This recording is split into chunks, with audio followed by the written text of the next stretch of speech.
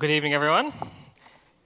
If you haven't met me before, my name is Tim. I'm on staff here as the student minister, which means I spend a bit of time during the week studying, and I come here on Fridays and the weekends to help out.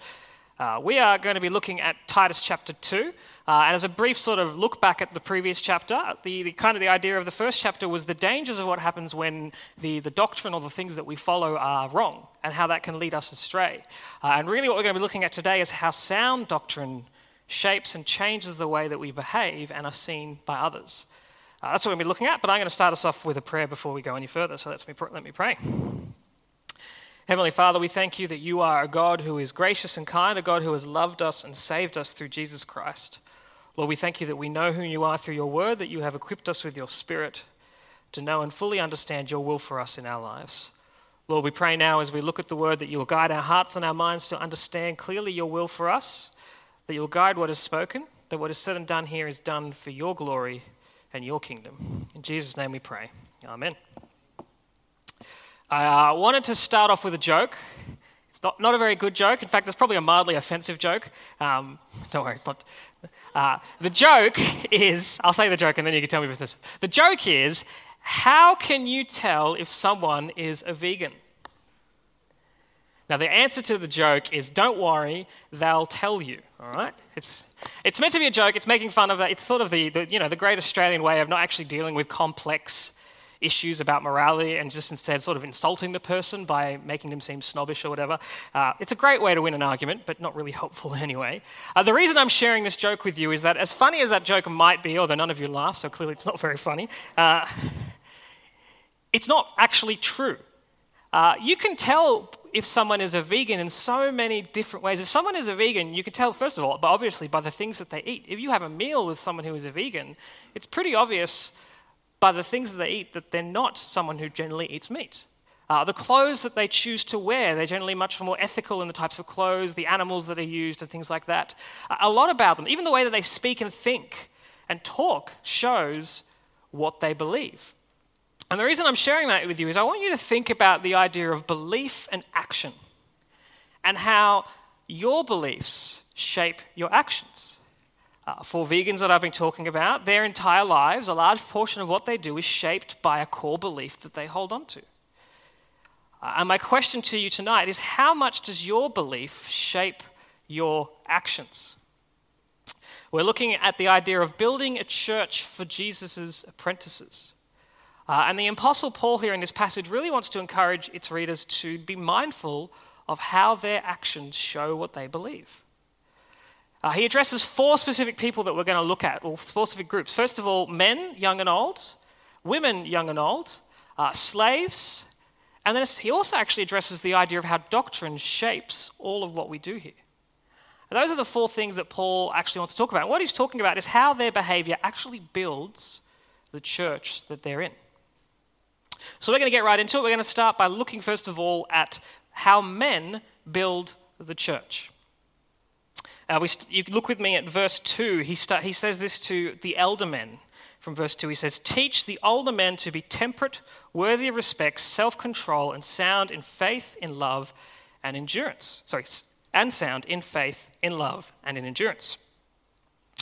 He starts off by telling Titus to tell the older men to be temperate, worthy of respect, and self-controlled. Now, these are three very specific words, but what I want you to think about this is the language sort of actually indicates, when it talks about self-control and temperance and even worthy of respect, what it's talking about is this idea of not allowing yourself to lose control because specifically of an outside influence like a substance such as alcohol. Paul is actually encouraging the men to be mindful of what they eat and drink and how that affects their ability to control themselves. It's actually really important to read this because when it says worthy of respect, it's a bit like, what does it mean to be worthy of respect? And Paul actually is saying it's not about having a nice job, to be good looking, to be fit. It's about being someone who is in control, who does not allow themselves to lose control because of things like alcohol and other things. And I want to say particularly for men, for everyone, but particularly for men, alcohol is a really big deal in our society. Australia especially is a binge drinking culture, there is sort of a sense of you either drink a lot or you don't drink. There often isn't a middle ground, and I think there should be, but there often isn't in the way that our culture perceives alcohol. I went ahead and I had a look while I was doing this, preparing this, at the Australian Institute of Criminology, and they told us between 2000 and 2006, 47% of all homicides were alcohol-related. Of those 47%, 60% had both people, victim and perpetrator, drunk. 1 in 4 people have been verbally abused by a stranger who is drunk. I wanted to look in a bit more to the domestic violence figures in alcohol, and it was just staggering to see how much alcohol affects things such as domestic violence and home abuse. And it's actually really hard to follow because it's actually quite hard to track in the way that domestic violence works. And then it's often kept secret. But it was awful to see what alcohol does to people, how it affects them. Paul is encouraging his men to not allow themselves to be consumed by things like alcohol. And I want to actually say to the men of the room, as just a personal thought, to consider how dangerous you are when you lose control. How dangerous we are when we lose control of ourselves, when we allow ourselves to be drunk or whatever other method we're using. Now, I want to emphasize that Paul is not saying don't consume alcohol. He's not advocating for it, but he is saying that we can't allow it to consume us, to control us. He tells the men of God, the older men of God, to be self-controlled, to be temperate, that is, to be careful how they eat and consume, and in that, being worthy of self-respect. Then he moves on and he tells them to be sound in faith, in love, and endurance. And he actually kind of creates this picture of a man who is strong in his faith, and in that faith loves the people around him, and in that he can endure through hardships. Now, I, like some of you maybe, I'm not sure, I don't know all of you super well, but some of you, like myself, might feel like you don't fit the typical Australian mold. I don't like beer. I think it's gross, and I think it's too expensive. You can get like 10 litres of vanilla Coke for the price of like 6. Anyway. I'm not exactly a muscular guy. I'm not into sport. I don't really enjoy any sort of sport. Like I like playing it, but watching it is just not my thing. My hands are very soft. I have never had to work to trade or done much housework. I've been a renter all my life, so I've never had to fix anything. Exactly. I don't fit the typical Australian man. Some of you are probably on the same page as me. But because I think when we picture males, we have this sort of cultural view, but what Paul is painting here is something much different. He is painting a man who is strong in his faith. He is a man who is strong in love. And through that, he endures. The men of the Bible are emotional men. They weep, they mourn, they cry. They don't fit the mold of the Australian masculine man because they try and fit this mold much more. It's not unmanly to cry, to be saddened, but it is manly to endure. It's not manly to shut down when times are hard as your coping mechanism, to not deal with it. But it is manly to show love even in times of strife and struggle. And it is manly to walk in your faith that shapes it. As we skip down a bit in Titus, if you look with me at verse 7, he says this. Verse 6, apologies. Verse 6, he says, "Similarly encourage the young men to be self-controlled. In everything set them an example by doing what is good. In your teaching show integrity, seriousness, and soundness of speech that cannot be condemned. So those who oppose you may be ashamed because they have nothing bad to say about us." Paul encourages and he instructs the younger men by instructing Titus on what to instruct them. So it's a bit of a confusing sort of way here we're going, but he's telling Titus what younger men are to be like. And he creates this image again, if you notice the word there, self-control. Shows up again, this idea of being in control, not allowing something else to control you. And then he says that they are to do what is good. They are to, in their teaching, they are to show integrity. They're to show seriousness and soundness of speech. And as I was thinking about this, I was thinking about, again, we'll go back to the typical Aussie male. The typical young Aussie male is the joker, the larrikin, the funny guy, the funny kid. One thing I've noticed is that the moment boys learn to speak, every answer they give you is a joke, at least the first time. If any of you have been to the morning service, you'll notice that whenever they call the kids up, there's always one of the kids that gets up and makes a joke. We love to laugh. We love to make jokes. I do this all the time. Ask Stuart. Every time he gives me a problem, I always answer with a joke. It's what we do. It's what young men particularly love to do. We love to make jokes. We love to make fun. It's typical Aussie culture. Everything is a bit light. Everything is a little bit just funny. But I think what Paul realizes and what he's telling Titus to show is that humor is not always appropriate. The larrikin has no place at a funeral. He has no place as someone teaching serious issues about life and death. Sometimes it is not right to joke, and sometimes it is admirable and right to be serious, to show integrity, to be sound in our speech, and not allow ourselves to jump straight to the joke. Paul actually encourages the value of being serious people, to understand the seriousness of life and to take it seriously. And I think an example personally is I tend to be a bit dismissive when people leave church.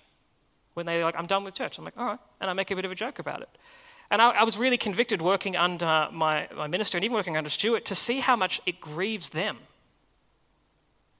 It hurts them because they don't want to just make a joke. They want to acknowledge how hard this is and be serious. We use jokes to deal with hard times, but sometimes it's good to be serious, to be sound in our speech. That is Paul's sort of broad instructions that he's given to men. So we're going to look now at how Paul instructs women to build God's church.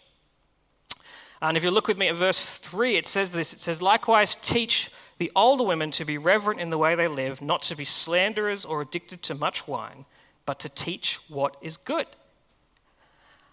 He addresses the older women, and again we see this idea of to not drink too much wine, to not be slanderous. It's a bit of an unusual statement. Why specifically these women, why are they instructed to not drink much wine? Whereas everyone else kind of got vague responses. And I actually had the opportunity to look up a bit more of the cultural idea of the place that Titus is in. He's in a place called Crete. And it's sort of under the spectrum of the Roman culture, but he's also got a lot of Greek culture and all other places in there. But particularly where they were, women were for the most part confined to the home. It was a cultural reality of life there. If you were a wife, you spent most of your time at home. And particularly as you grew older, you found that there was less and less for you to do. Often responsibilities would be passed on to others. And you would even, awfully, men would marry younger women and you would become the other wife that's just sort of ignored. And there was actually a culture of older women consuming quite a lot of alcohol. Because the one thing they could do was access their houses' alcohol stores, particularly wine, and drink. And that's why specifically Paul here is talking to them about not drinking too much wine. And again, what you're actually seeing in this passage is Paul, once again, is saying, be self-controlled. Do not allow yourself to lose control. As he also mentions there that the elder women are not to be slanderers, or gossips in some of the translations. And I want to be cautious here because I think there's definitely a cultural concept that exists that people view women as gossips. I don't think that's necessarily true. I think I'm probably a worse gossip than most women I've met. I shouldn't admit that. I have been in the past. But you know what the thing is about gossip, right, is that gossip is addictive. You start, and what you suddenly realize is you're spiraling, and you're like, oh my gosh, and you're going and going and going, and so you end the conversation, and it's like been an hour and a half of gossip, and you feel exhausted because you've just done and said all these things, and you realize you kind of lost control as you went along. Now, the reason Paul again addresses women here in regards to slandering and gossip is that, again, culturally, they were more likely in a position to allow that kind of thing to happen. They were more likely to be at home with other women, absent from work and other things, and had a lot of time to talk and do other things. So it sort of allowed them. I don't think Paul is saying that women are gossips. I think he is addressing a cultural reality of women at that time. And I think we can all learn that gossip is bad. I had a friend who used to always come and complain to me about another friend. And I started to hate that other friend. Couldn't stand them. Didn't like them, never really met them much, but I just could not stand them. And then eventually I got the chance to meet this friend. And I remember seeing the friend who complained to me all the time, go up to that friend, hug them, and they were like best friends. And in my mind, I was confused. I'm like, don't we hate this person? Haven't we been talking about how awful this person has been for ages, and yet now I don't know what to do. And it's the danger of slander, of gossip, of talking ill of others in their absence. We may be able to walk away and be fine with it, but others actually start to hate them. There's a great piece of advice I used to be told: don't ever complain to your parents about your spouse. Because even though you will forgive them, your parents won't. As this really valuable lesson in gossip, in that you may be able to move on, but others may not. That to do all of this, to be in control of themselves, there's this big theme of self-control so that they can teach younger women what is good. And it's this big theme throughout Titus, that the old teach the young. And what I love about this passage is it's not older men go and teach younger men about the Trinity and about other doctrinal issues, and older women go and teach younger women about that's a Catholic thing, about predestination and other doctrinal issues. He doesn't talk about going and teaching. He says, go and teach them how to live. Go and teach them what it means to actively live, as we saw in the beginning at verse 1 of chapter 2, sound doctrine. What does it look like to live it? So we move on to younger women. And this is where things get a little bit harder. So the older women control themselves so that they can urge younger women to love their husbands and children. That sounds all right. Not pretty self-explanatory. To be self-controlled. Again, you're seeing this pattern here. Self-control. Directly addressed. This idea of being in control of ourselves. To be pure. Again, that's an okay thing to be. To be busy at home. Yeah, that's an appropriate awkward silence for what I just read. It's not a nice thing to read that. That's pretty confronting. And you go on. To be kind. All right, I don't mind being kind. Kindness is good. To be subject to their husbands. All right, that's hard. Even as a 21st century male, I struggle to read that appropriately sometimes. And it's this really hard and confronting thing as we read this passage. What does it mean? Why is Paul telling women to be busy at home? What is he trying to say? What is he trying to say when he tells women to be subject to their husbands? I thought we would look first of all at what it means to be busy at home. And the best way I thought was to introduce you to someone, but I'll see if anyone here is really familiar with European, particularly United Kingdom history. Does anyone know who this is?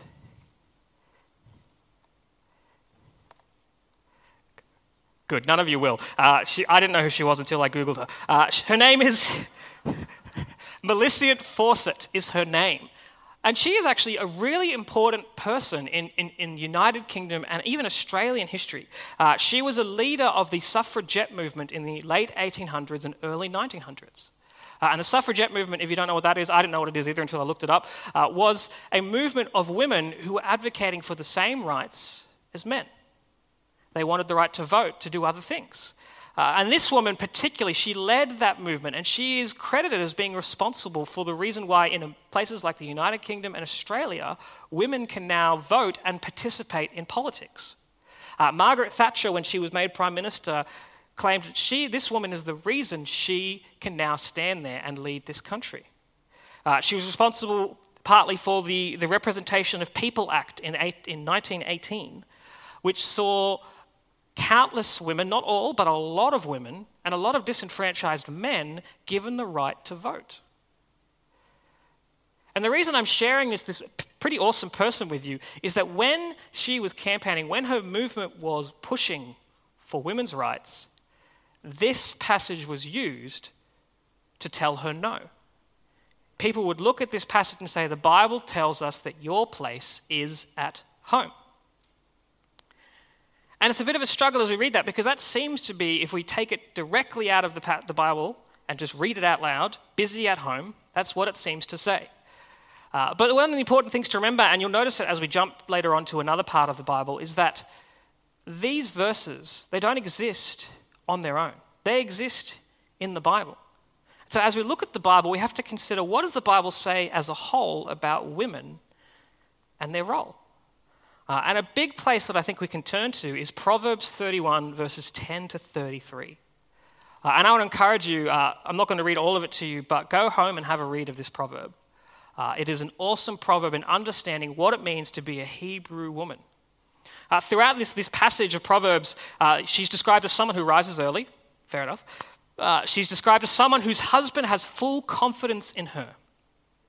She's described as someone who travels to the markets and sells what she has made. She's described as someone who takes her money and buys a field and works in that field on her own and sells again what she has earned from that field.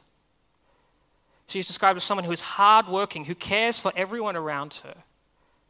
She is not the image we have of the 1800s housewife that doesn't leave home.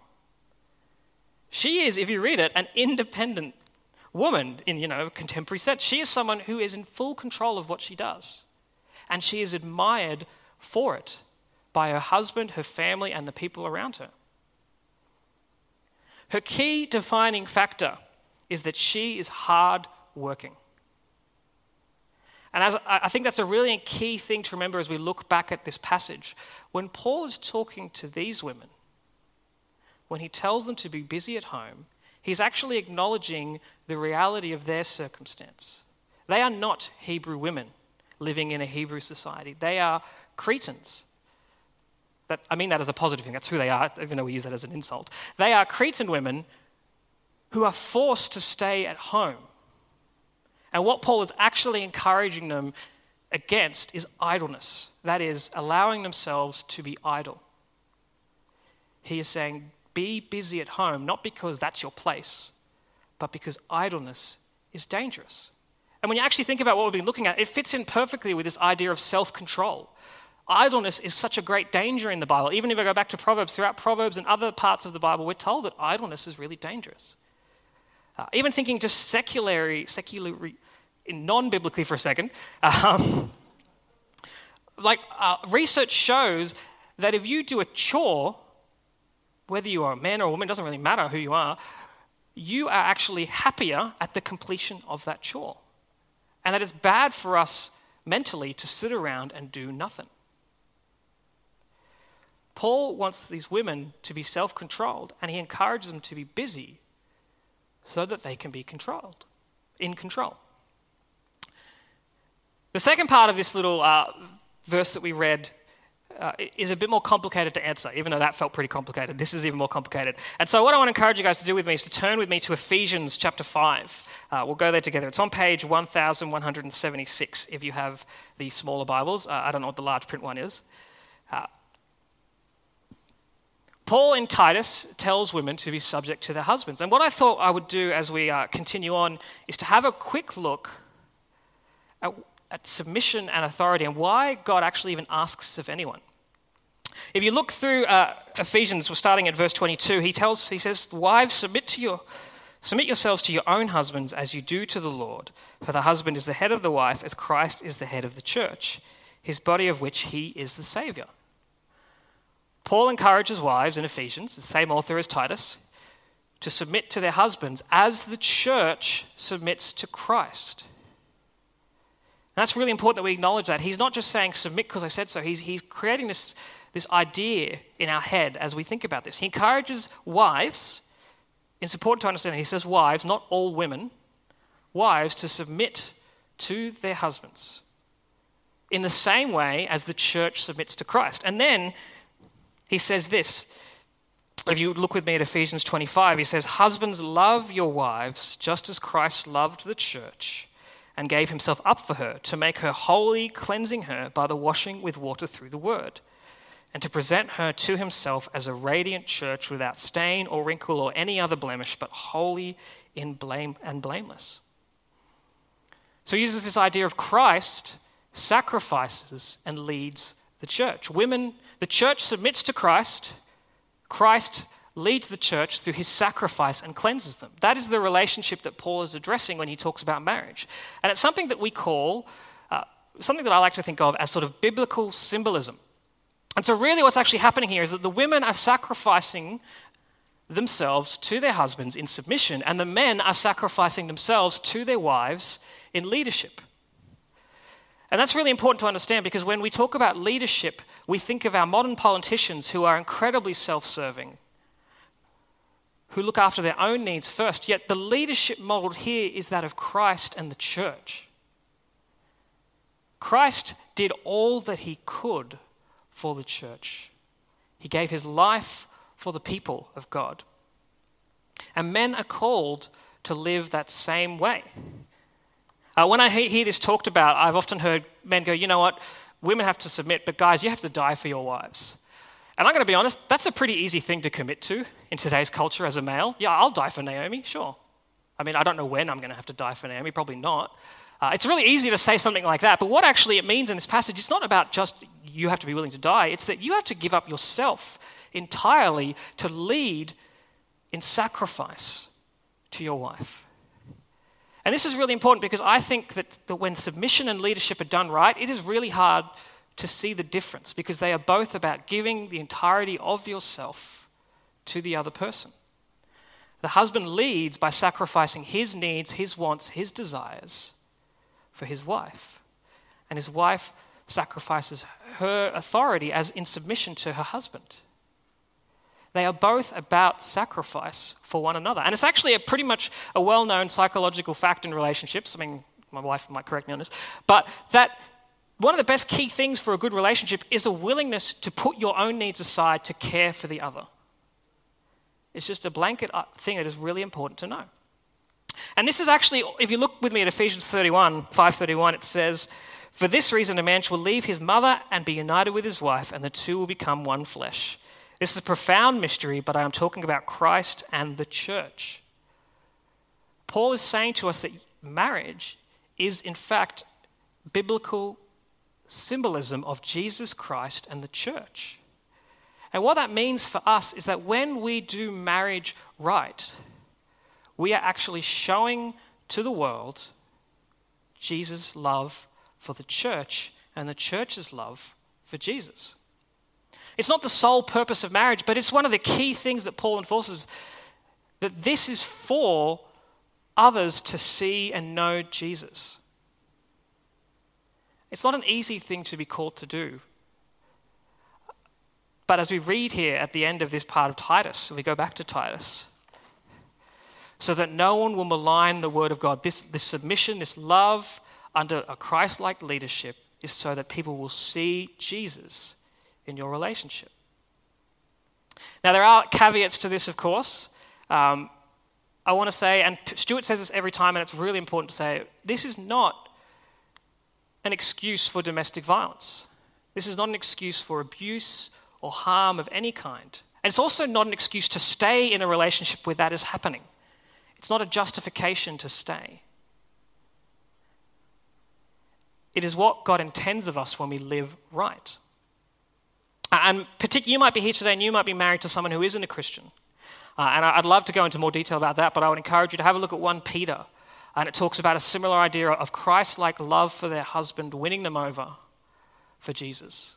I encourage you to have a look through 1 Peter if that's something that's on your heart. So we move on now to others building the church. Paul talks a little bit here about slavery, and I don't want to spend too much time in this because I think Stuart, when he did Colossians, he did a really good job of covering the idea of slavery in the ancient world and how the Bible talks about it. So I would encourage you, if you maybe weren't here or you've forgotten, to go back and have a listen to those sermons from Colossians. They're online. But to give you a really brief summary, slavery existed.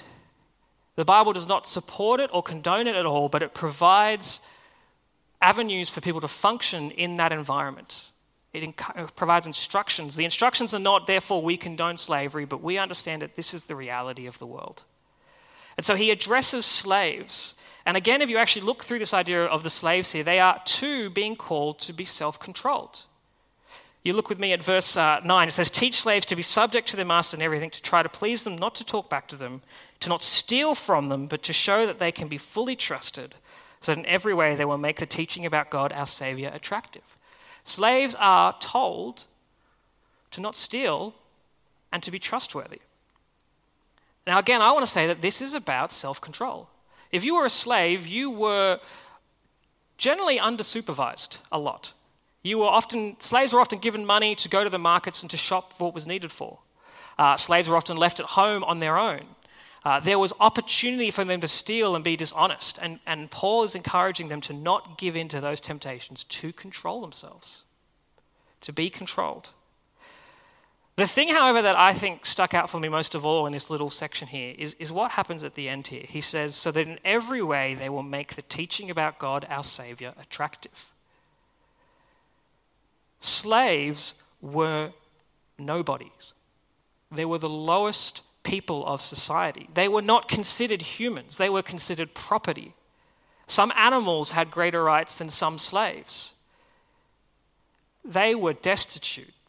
They were without hope. And yet Paul says, you worthless people, not worthless because Paul says they're worthless, but because the world has said they're worthless, you too can make God attractive. You too have the power to do God's work. I was trying to think about a modern sort of example of this, and I've heard people use the idea of work, and being hard workers is the same as what Paul talked about as slavery. And I don't think that's a fair comparison. One, because slavery exists today. There are people who are slaves, and they are treated as the lowest people. But I was thinking maybe more closer to home, someone who is in a circumstance where they can't quit their job. I'm not talking about can't quit their job because they've got a big mortgage. I'm talking about they have nothing. Food is often not something they consume. They go to work and they are abused and taken advantage of. And these people exist in our world, in our cities. They are hurt, they are downtrodden, and they are ignored. And yet Paul says these people, they can make God attractive. And it's a testament to the power God has in this world that even the people that we ignore, well, maybe not all of you, but maybe I ignore at least, have power. Finally, we look at the idea of doctrine building God's church. If you look with me from verse 11, it says, for the grace of God has appeared that offers salvation to all people.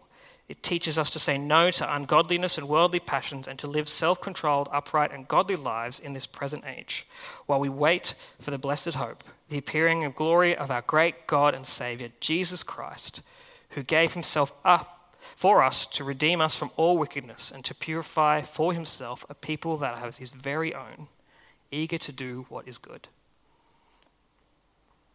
Paul ends this little chapter here with the reason we live like this. We live like this because we have been given the sound doctrine. The grace of God has appeared and offered us salvation. That is our doctrine. We are saved through Jesus Christ. And if we take that doctrine and then we add to it sound behavior, we say no to ungodly worldly passions. We live upright and godly lives. If we add our sound doctrine and our sound behavior, and then we add our hope. We wait for Jesus to return. We know he is coming back. If we add these things together, we get this.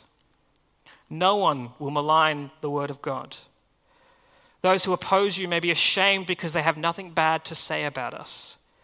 In every way, they will make the teaching about God, our Savior, attractive. What he is saying here is that sound doctrine driven by sound behavior, motivated by true hope, shows the world Jesus. The way that you live shows the world who Jesus is. That is the sound doctrine that Peter wants Titus to teach. We are building a church for Jesus' apprentices. And as I finish up, I was thinking of how can I help us walk out of here and do something with it. And I reflected back on my holiday last week. I had the chance to go to Hawaii. I was very blessed. blessed probably isn't the right word. I just happened to, I don't know the right word to use, but I got to go to Hawaii. And I noticed two things while I was in Hawaii. First of all, Black Friday sales were everywhere. Almost every second ad said Black Friday sale, starts now. There was occasionally a few ads for Wendy's in between all those ads, but it was mostly Black Friday sales. And I was confused because it was Monday. And they started now and they were Black Friday. So my first thought was that they didn't know what day of the week it was. My second thought was that they were obsessed with sales. The second thing I observed was that they love to make fun of their spouses. I had a conversation and I asked one of the men, do you like your job? And he said, it gets me out of the house away from my wife and kids. And it's not a one-off statement. I had one, we were traveling and the guy just openly told us that, unprovoked. We didn't even ask for it. And I don't think it's because they actually hate their wives, because I saw one guy make the same joke in front of his wife a few years ago, and she laughed. So either they really hate each other or there's something else going on there. But it's this idea of humor that it kind of insults and shows no respect for our partner, the person we care for. And I guess what I want us to consider as we leave here today is that, are you in control? The people that sell us things want us to lose control. And I don't want to make anyone feel guilty for buying anything this Black Friday. I must confess that I went pram shopping and it's consuming. You do lose control when you participate in these things. But it's not just sales, it's not just alcohol, it's not just drugs, it's everything. Anything can take away our control. To give you another example of me failing is I was obsessed with this book and I had to teach scripture the next day and I couldn't put the book down and I read the book till 4 a.m. before I went to bed. It wasn't a drug, it wasn't anything else, it was just a book and it took control of me. Pornography addiction is another huge thing in this world that is consuming young men and young women. The world wants to take away, I put it upside down, the world wants to take away control from us. And I think Satan wants to take away control from us so that we can no longer focus on Jesus. It's not about being the master of our own destiny. That's not what I'm encouraging us to do. But it's about not allowing the things of this world to stop us from doing what is right for Jesus. The second thing I want us to consider is, are we being seen for Christ? I use the example of the husband making fun of his wife, and that's an example of someone who shows to the world what he wants to be seen as. The joker who makes jokes about his wife. And we laugh at that, but we all do it. How was your weekend? The wife made me clean the house that I live in, that is also my house, but somehow not my... Anyway, we complain about them. You might go to a sport event and talk badly about someone that you care about. You might complain about your friends, people you care about. You might just live in a way that doesn't show anything about what you believe. And my challenge to you, really tonight, is to live like a vegan Christian. That is not to not eat meat. I mean, although there's nothing wrong if you choose to do that. But it's to live as someone who can be seen what they believe by the way that they act. To have a seen belief. It's not about drawing attention to yourself, to be seen as righteous or above others, but it's about, in your actions, showing the world Jesus Christ. Let me finish in prayer. Heavenly Father, we thank you that you are a God who has loved us, that has given your life for us, that we stand forgiven as your children, forgiven through your blood on the cross. We pray that you'll help us to live a life that draws others to this same grace, that draws others to this same love through your work. In Jesus' name we pray. Amen.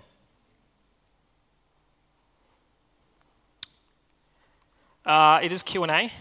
There was a lot. I said a lot, so if you have any questions, please feel free to ask. And if you don't, I'll just consider it a compliment that I covered everything really well.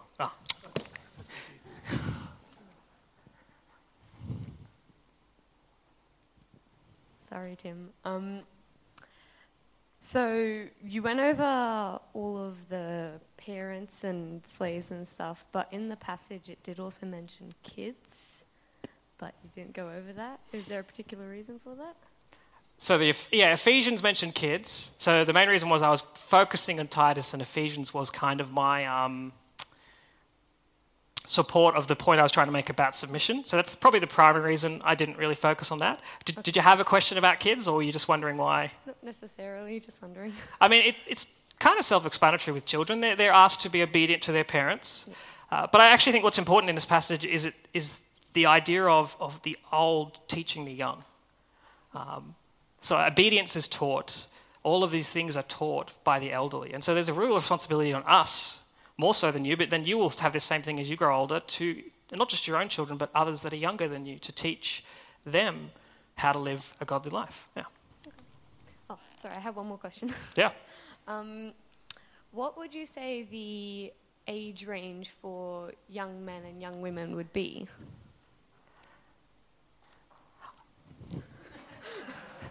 It's awkward. You don't want to give an exact number because it's not... I feel like young women, teenagers, I honestly feel like that. Particularly because as you get to this age, you start to make your own choices about who you want to talk to, where you want to spend your time. And I think that's a really crucial thing. To be honest, I think from birth is when younger women are taught. And that's why the Ephesians passage puts the relationship between father and children as the teachers, but Titus kind of adds the communal aspect, that there is a responsibility of all of us. But I think a key part of that is in modelling, the way that we live being observed by younger people, and they reflect that. Yeah. That's it.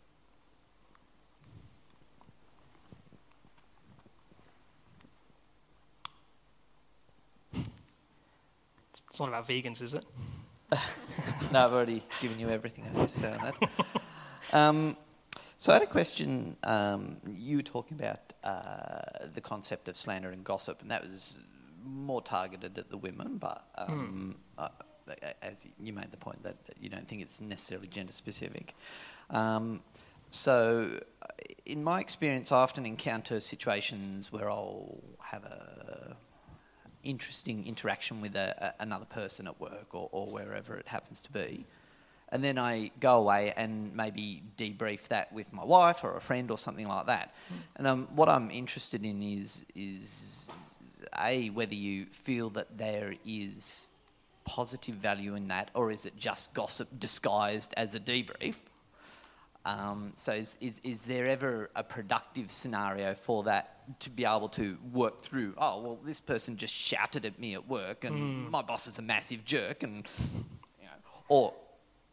or is that simply, an excuse to gossip about them and have a little bit of a rant?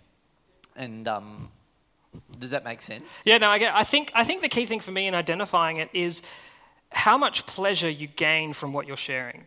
There's a difference between your boss has yelled at you and it's affected you and you need to share that, and a difference between I think gossip is more obvious because we're excited about it. We're almost like, hey guys, guess what happened?